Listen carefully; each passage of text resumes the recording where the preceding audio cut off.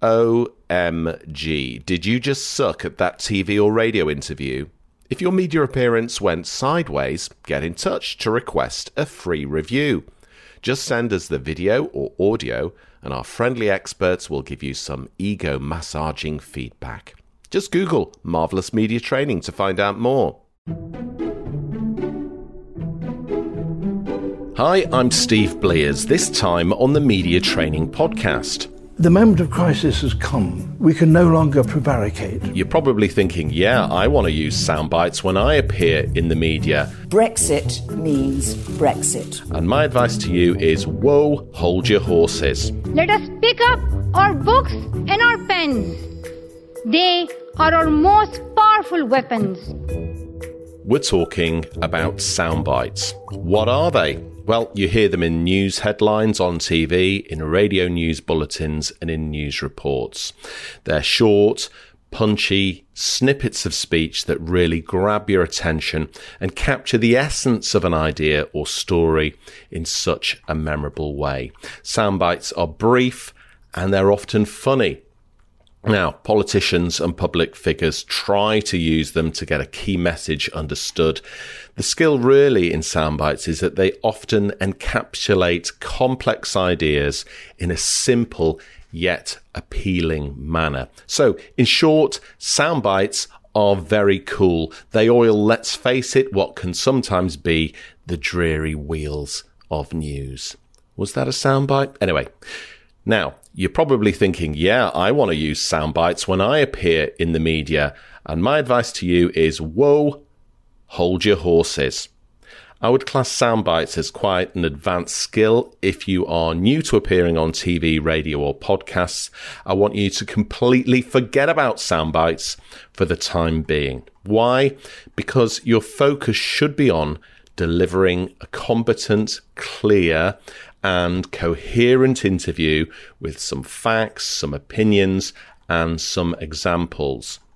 Not just focusing on preparing one really cool soundbite to say. The other reason I would say not to spend a lot of time on soundbites is this. Quite often, a soundbite will just pop out of your mouth during an interview anyway. Some people naturally speak in soundbites, and others don't. Journalists have a lot of practice in spotting them and editing them into their reports. What you think is a great soundbite might not actually be what they're after. Yeah? So, focus on the basics, and with a little confidence and experience that comes with multiple media appearances, those soundbites will come out on their own. They say you can't hurry love. Well, you just can't hurry soundbites. Was that another soundbite? Okay, stop messing around. So, my advice is don't sit down rehearsing sound bites before an interview. The risk is you'll just sort of blurt out some semi-nonsense on air.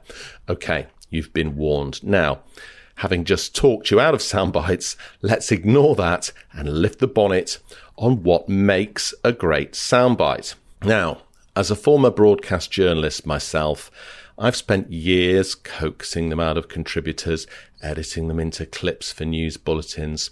But when I sat down to find a definitive explanation of how to create one, I've got to say, I was stumped. You know, as a journalist, you do become tuned into them, but that's no use to you, is it? So I did find a great summary by a media trainer in the US called Brad Phillips, which I'm going to expand on here.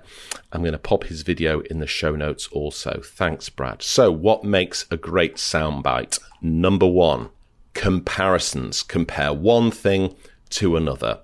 Here's a great soundbite from football manager Jose Mourinho using the metaphor of eggs and omelettes to talk about footballers.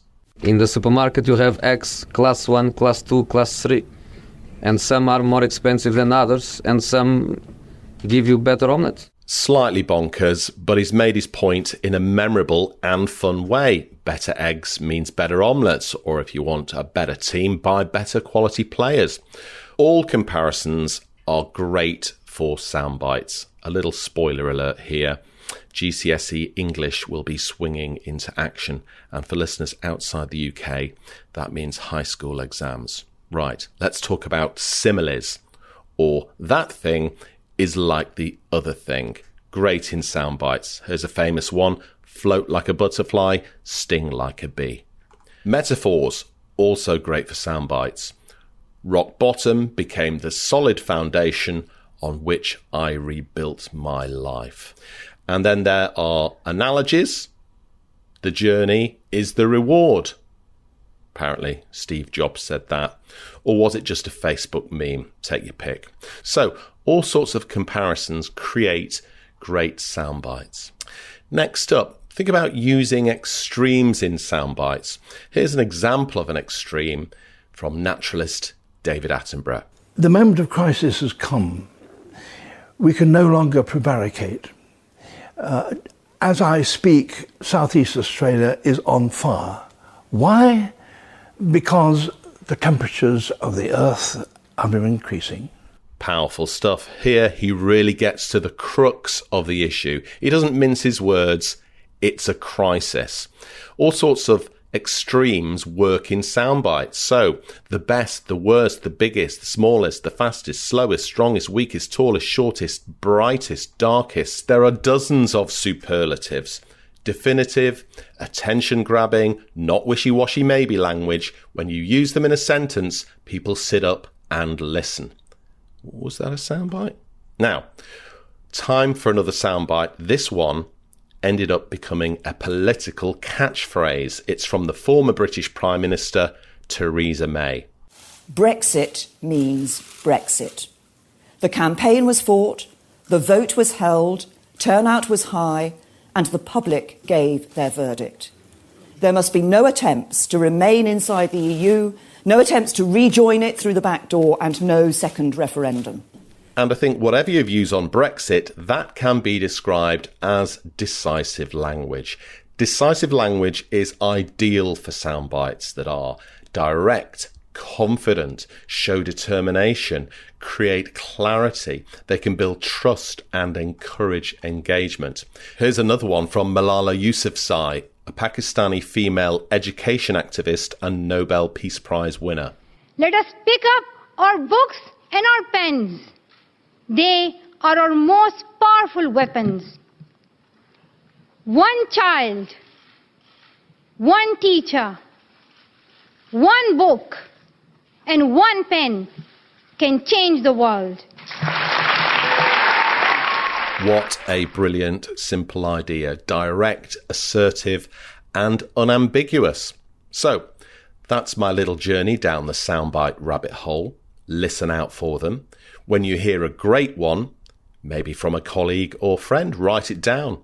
Try them for yourself in conversation.